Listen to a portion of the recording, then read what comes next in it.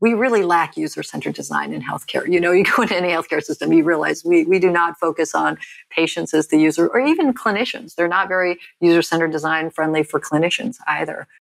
Fundamentally, our business model for healthcare is really flawed. That creates kind of a real conflict between patients, their clinicians, and the people who are paying the bills, the insurance companies. It's sort of a zero sum. If the insurance company pays the doctor, they make less money. If the doctor doesn't get paid, they make less money. So there's kind of a tension. And now, from San Francisco and the UCSF Rosenman Institute, the Health Technology Podcast with your host, Christine Winoto.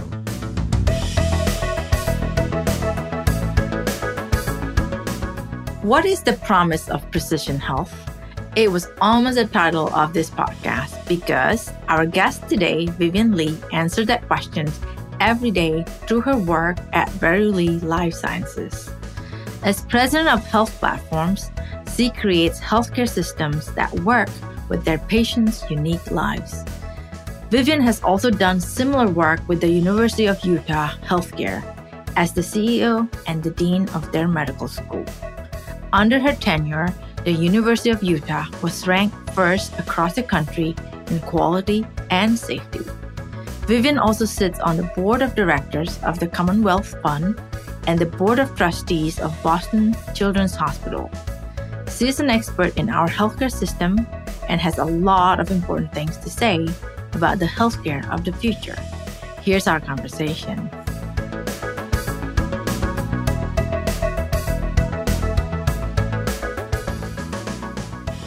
Well, thank you, Vivian, for joining me today. I'm so excited to have you.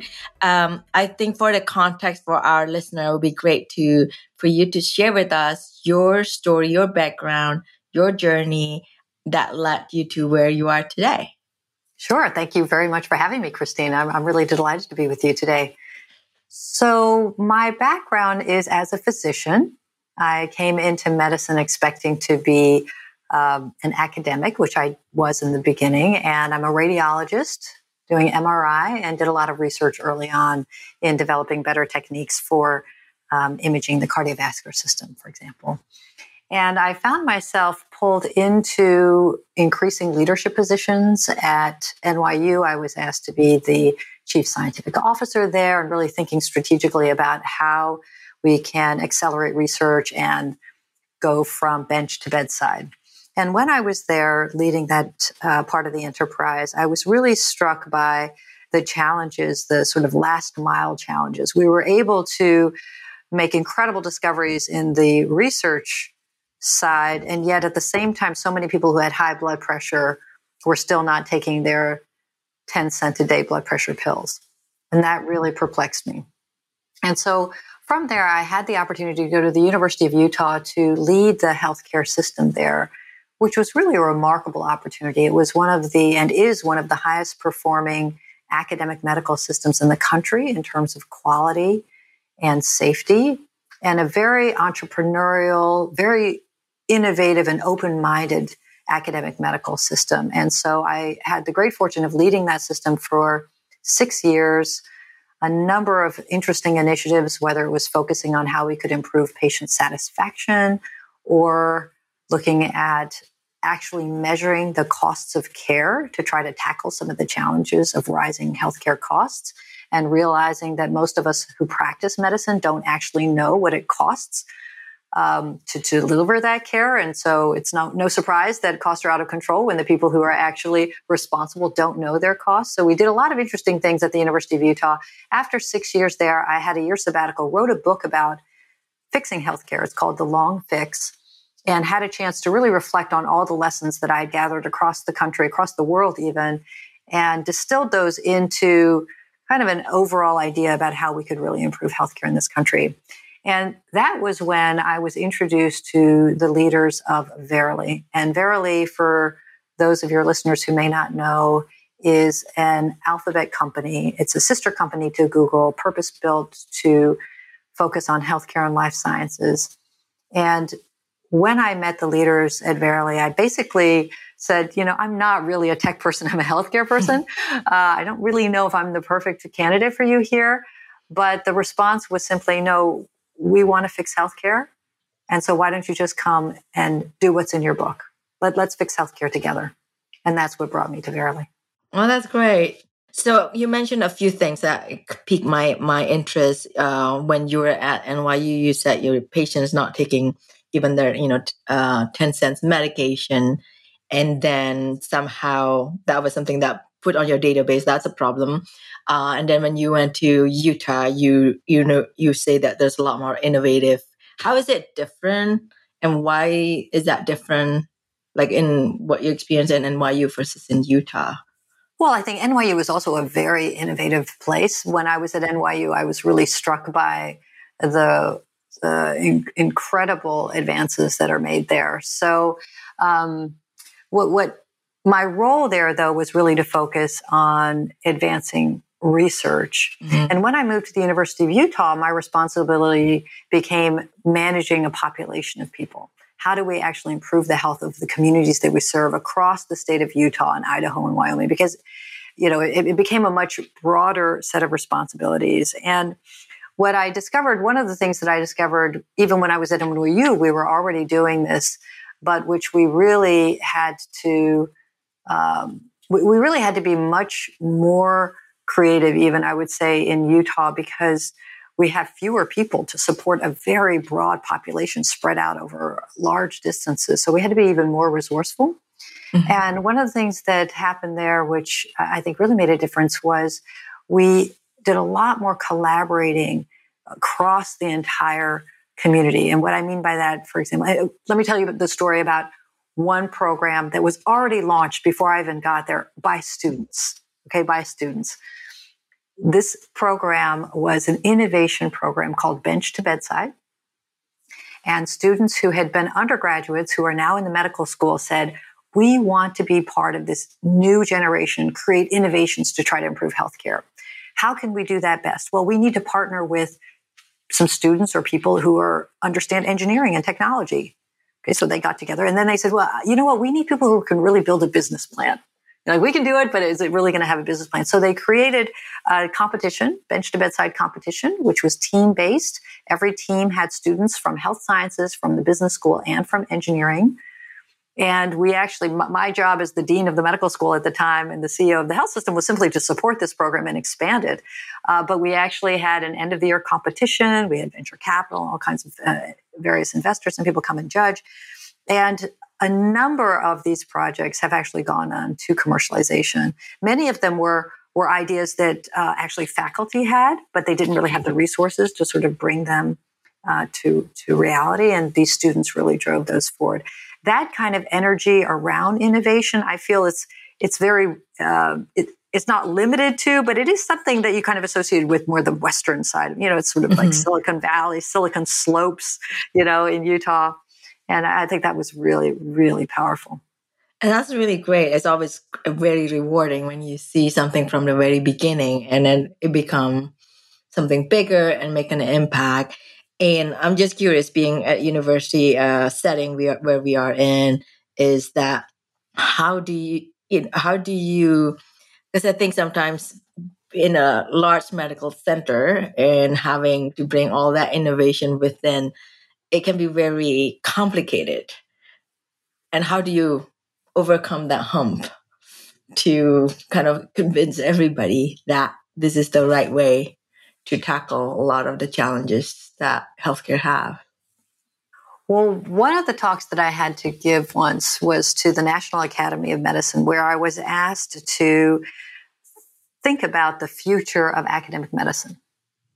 So I thought, well, where better to go than to ask the future? So I convened a group of medical students and then nursing students and some College of Health students.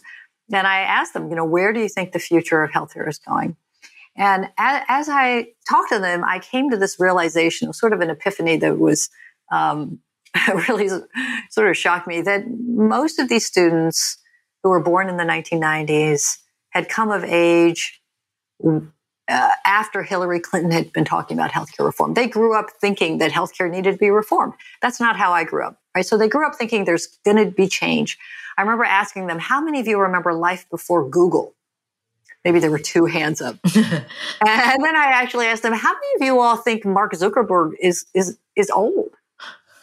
And actually 2/3 of the people raised their hand, because he was in his 30s and they're only in their 20s. It's all relative, And so at that point, I had this sort of epiphany, which is that there's so much energy in this generation.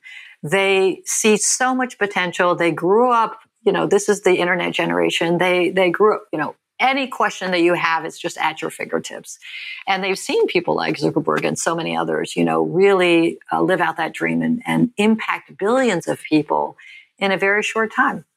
And so if we, those of us who are sort of running these institutions, could just simply step aside a little bit and leave enough room for them to really come together, build on that energy, build across disciplines, like engineering and video gaming and data science. Many of these fields didn't even exist when I was young, and let them really kind of tackle these problems. I think it's that energy and that level of creativity is exactly what we need to tackle the big problems in healthcare. That's great. So is this program still running? I'm just really curious now. I believe it is. Yes, absolutely. And we actually modified, as the dean of the medical school, we had these requirements for senior students to do research projects. And we modified our rules to allow an innovation project to count as their capstone project, just to support that. No, that's great. So after being in academia, you said like any good academia, I guess, I'm going to go write a book. Exactly. So tell me more about what are the key takeaway that you learned from the process of writing that book that you think how to fix healthcare, why their approach seems to be the right way? That's a great question, Christine. The book, the audience that I had in mind for my book were the medical students that I used to lecture to, people who are really new to medicine and healthcare. And then I've come to realize that it's actually been very useful also for people like in the tech sector who are very interested in getting into healthcare, but who might have backgrounds that are outside. And the takeaways that I try to share in the book there's really 3. One is that we have so much to learn from other businesses that we can bring to bear on healthcare. So I learned this a little bit when I was doing my own MBA and learning from colleagues from across the industry, but whether it's improved operations, enabling our clinics to run on time, user-centered design. We really lack user-centered design in healthcare. You go into any healthcare system, you realize we do not focus on patients as the user, or even clinicians. They're not very user-centered design friendly for clinicians either. All kinds of lessons we can learn from other businesses. I think that's one. The second one, and probably the most important one, is that fundamentally our business model for healthcare is really flawed. That we are mostly a fee-for-service, for-profit fee-for-service business model that creates kind of a real conflict between patients, their clinicians, and the people who are paying the bills, the insurance companies. It's sort of a zero sum. If the insurance company pays the doctor, they make less money. If the doctor doesn't get covered, they make less money. So there's kind of a tension. And then when they can't resolve it, they get surprise billing over to the patient. So the patient loses too. So this business model doesn't really work. And so I call out some really great examples, such as Medicare Advantage, which is this new program within Medicare. It's actually not that new anymore, but it's very rapidly growing. And it's a different model where actually the doctors are rewarded for the patients having better outcomes and everybody wins. So I talk a little bit about that. So the business model really has to change. And then the third point that I try to make is that we really have to find the right balance between the public and private sector in the way in which we manage healthcare in this country. We are really the only developed nation or the only high-income nation in the country that does not provide universal healthcare, at least at a basic level, to everyone. And even though the data show that if we do that, an ounce of prevention is worth a pound of cure. That basic level of healthcare is really necessary to have a thriving population and to prevent the heart attacks and the strokes with that 10-cent a day pill. We really have to make that investment for everybody. So those are the 3 takeaways. Yeah, no, it's like I'm totally on it when you can see I'm nodding when you talk about learning from other business. I think healthcare is the only one that if as a patient you have to wait for an hour, that seems to be okay. If you go under other places, probably people will live it. This podcast is sponsored by Brown Rudnick's Global Life Sciences Group, a team of legal professionals that help life science companies, lenders, and investors around the world turn good science into good business. Learn more at brownrudnick.com. This podcast is also sponsored by Canon Quality Group. Canon Quality Group has been helping medtech startups set up quality management systems for over 10 years. If you're unsure when to get started with quality management in your startup, turn to the experts at canonqualitygroup.com. So translating to, from all your lesson learned, these are the 3 ways that you think that the best way to fix healthcare. And then when you join Verily, how is that? Help us connect the dot, like what Verily is interested in doing, and then in terms of what you learned from the 3 different ways that can help fix the healthcare challenges that we have. Sure. That's a great question. So in this new business model of healthcare, where we actually can create almost like a team approach between the patient, the clinician, and whoever's paying, whether it's Medicare or the government, or say your employer or the insurance company who's having to pay. In order for that to work, we really need a new set of tools to help each group really improve their health. And at Verily, within the health platforms, we have several businesses that really, really advance that. So, for example, one of our businesses is called OnDuo. It's a digital health platform to help people with chronic conditions really manage those conditions more effectively. So, for example, if somebody has type 2 diabetes, they need to manage their blood sugars through their diet and exercise and sleep, for example, and maybe medications. So the way the app works is you can use a continuous glucose monitor. So instead of having to prick your finger multiple times a day, you use one of these, what we call CGMs, continuous glucose monitors. You put it on your arm or your abdomen, and it measures your blood sugars 24/7, so you don't have to prick multiple times. It's got a Bluetooth chip in it, which transmits your blood sugar measurement to your phone where the app is. And so now you can actually see your blood sugar tracings. Because it's your phone, you can take pictures of your meals and snacks. And for the first time, people are actually able to make this visual association between what they're eating and how they're exercising, everything else, and what it's doing to their blood sugars. And it's incredibly transformative, because what we now realize, which we didn't know back when I was in medical school, is that everybody's biology really is very different. And so you and I may eat the same meal, but what our blood sugars do afterwards is actually going to be very different, most likely. So it's a personalized experience. You can layer some artificial intelligence on that to help identify some of these patterns. There's telehealth, so you can chat with a coach. You can video conference, for example.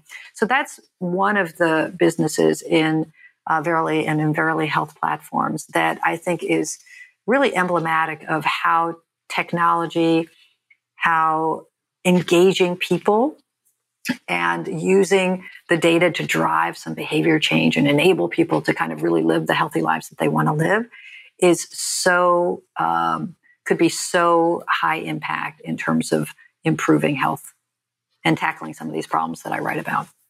So I'm always curious about, Verily is, so you do OnDuo. I think there's another one that is in the neuromodulation. I'm thinking what's not now called, start with the G, I think. Galvani. Mm-hmm. And then, tell us a lot more about, is that part of the healthcare platform, or how does it work? Galvani is not in the health platform. So the health platforms is really focused on on Duo, on the digital health program. We have a substance use disorder nonprofit that we manage in Dayton, Ohio, called 115, which is all about helping people with addiction, which is a really, really fascinating program. And you can imagine that it was built on telehealth before the COVID pandemic, but when the pandemic hit, really having telehealth, telepsychiatry access for people struggling with substance use disorders was really, really transformative. Can you tell us more about that? Like, how does it work? Like with that 115? Sure. 115, it's a nonprofit that Verily is one of the supporters of. Mm-hmm. And but we help to build the technology that's used there. And it's in Dayton, Ohio, and in partnership with a number of different groups, including local health systems.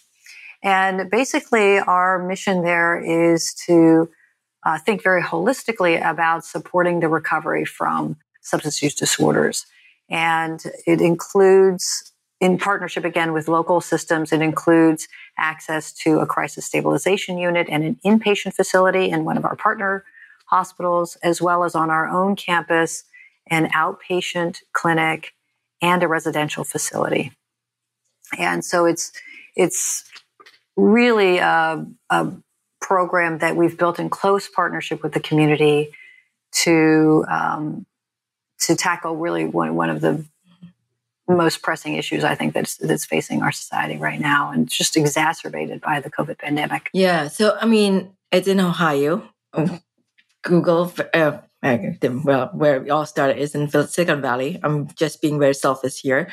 How scalable is that 115? Is there, because when I think about Google doing anything, it's more trying to go big, right? And so is this something that is scalable? Is it going to be something that we can see all over the country? What is that? Is there any plan for that? That's a great question. So we've really been building the model and building the foundations for this program in the last year and a half or 2 years. And we were very interested in how the lessons, of what we've been doing can benefit others. So, and right now we've really just been building out this program and trying to make it as successful as possible, working with the folks in Ohio Medicaid, for example, to scale to increase the number of sites, for example, that can participate in our program. So we're taking the first steps, and then we'll see how that goes. So what are the first few lessons learned that you found out about trying to do this, addressing, helping the community that has addiction problem? I mean, it seems like everybody's talking about, at least being in San Francisco, with the homeless, the addiction problem. Everybody said, well, it's not a problem with the homeless, it's a problem with the addiction. It's almost like it's mental health, not the gun. So it's, just that. So what are the things that you learned? Well, yeah, your point about mental health is very important. So I think that it's not just something that I've learned, but I think it's pretty clear that there are a lot of additional. It's not uncommon for people who have addictions to have other comorbidities, as we call it, to have other mental conditions such as depression, anxiety, post-traumatic stress disorder, very common. So part of the treatment is really that more holistic approach to really solving or addressing some of the underlying conditions in addition to the addiction. I think that's one. I think we've been learning a lot about how to really engage people. Often people are referred to addiction programs, but aren't necessarily able to start them or to follow through and continue with those programs. So we've been learning a lot about how to support that, including peer counseling, for example, is very important there. And then the tele side of it, I think, is incredibly valuable. So just the ability to access care remotely through your phone, for example, or through a tablet, is that ability to access, particularly in this condition, is really vitally important. Do you see some similarities, like you're, going back to what you said, that your patient don't even want to take that 10 cents medication? I sometimes make that too. And it's like, I don't feel like to. Is that similar? Like, this is similar challenge that people with addiction to get them continue engagement. Is there a commonality in there on how the human psychology is? If so, what is that? And what do you think that's the best way to overcome that or to help make that better? That is such a profound question in healthcare, because I think that we were just having a conversation about this earlier today, which is this if taking a step back, the overall question of how do we really engage people in their health? It's a profound question, because most of us just want to be healthy. We don't actually want to think about healthcare that much, right? And there's a story that I write about in the book. There's a kind of a way of thinking that I borrowed from the folks at this Institute for Healthcare Improvement, IHI, which is this idea of co-producing health, which I really like. And the idea came about, it was actually proposed by an economist, Victor Fuchs, who wrote a paper in the 1960s, really, about the shifting U.S. economy, moving from a manufacturing economy to a service-based economy. He pointed out that in a manufacturing economy, we don't have much of a relationship as a consumer with the manufacturer. We just drive the car off the lot, for example. Buy a pair of jeans, we don't engage with the manufacturer. But in a service economy, we do work together with that service. And one really good example is in the financial sector, where you see, in the old days, we would drive to the branch, we'd have to ask the teller for a deposit and so on. And now in the digital world, literally we co-produce our financial health together. We don't rely on the bankers to do that. We get the information that we need. We can balance, we can deposit checks, we can get a loan online. And so I think the question around engagement is really, how do we help people co-produce their own health? How do we give them the tools so that they can be healthy without being in a way that is consistent with their own goals? So, for example, when it comes to managing diabetes, some people, or managing high blood pressure, let's say something that you don't even feel like you're really that sick, right? So some people are really motivated because they, their friends or sort of their peers are actually kind of motivating to them. Some people are motivated because their spouse or their partner tells them they've got to take the pill. Others because, maybe a grandparent just recently died, or a parent or somebody had had a stroke or something. So people are motivated in different ways. And so how we engage them in a way that's meaningful to them and gets them through their goals and defining it that way, I think is actually really critical. And it's part of really the mindset that I see in this digital health space. And how is that, what do you think Verily's role is going to be in this space with using the technology? So in Verily, we really talk about bringing the promise of precision health to everyone every day. And there's a lot to unpack in that very simple phrase, but a couple of key things to draw out. One is the recognition that everybody is really that precision health piece, that we are all unique, not only in terms of our biology and our genetics, but in terms of our social determinants, our social situation, and in the terms of what's important to us, how we actually engage in health ourselves. And the more that our products are able to really understand that and recognize that, the more effective they're going to be. And then really bringing that promise of precision health to everyone every day, increasing access to care and ensuring that that access is equitable, making sure that we are reducing health disparities through our work is also vitally important. So those are some of the ways in which we're thinking about it. Last question before I let you go. Okay. So Verily, is that mean somebody in Verily right now just busy coding, thinking about all the different problems, or are you guys looking more innovation from the outside and then equip them with a lot of the very resources and make them big. I mean, Ondua is not a good example, but I'm just thinking about your 115. Is that how you guys think about the innovation from the inside, or more partnership, or get innovation from the outside and then give it a big steroid boost? I'd say there's probably a little bit of all of those. So, we have within Verily, I think we have a terrific collection of people who have very strong healthcare, very strong tech, and actually a wide range of business backgrounds. So from within Verily, we have some ideas of our own. Most of what we do on the healthcare delivery side and the health platforms is in partnership with other systems. So as we are building our various solutions, there's a very strong focus on whether we're meeting the needs of what our customers, our partners see as the most pressing issues.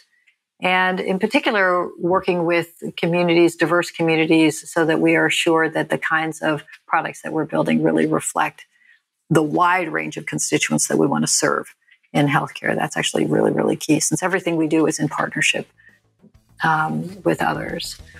So I think those are some of the things those are some of the ways in which we think about innovation.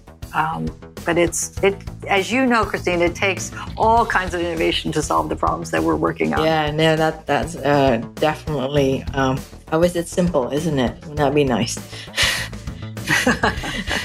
So, but thank you so much. Thanks for your time. It's been a pleasure to have you. Thank you so much. It's been great to be with you.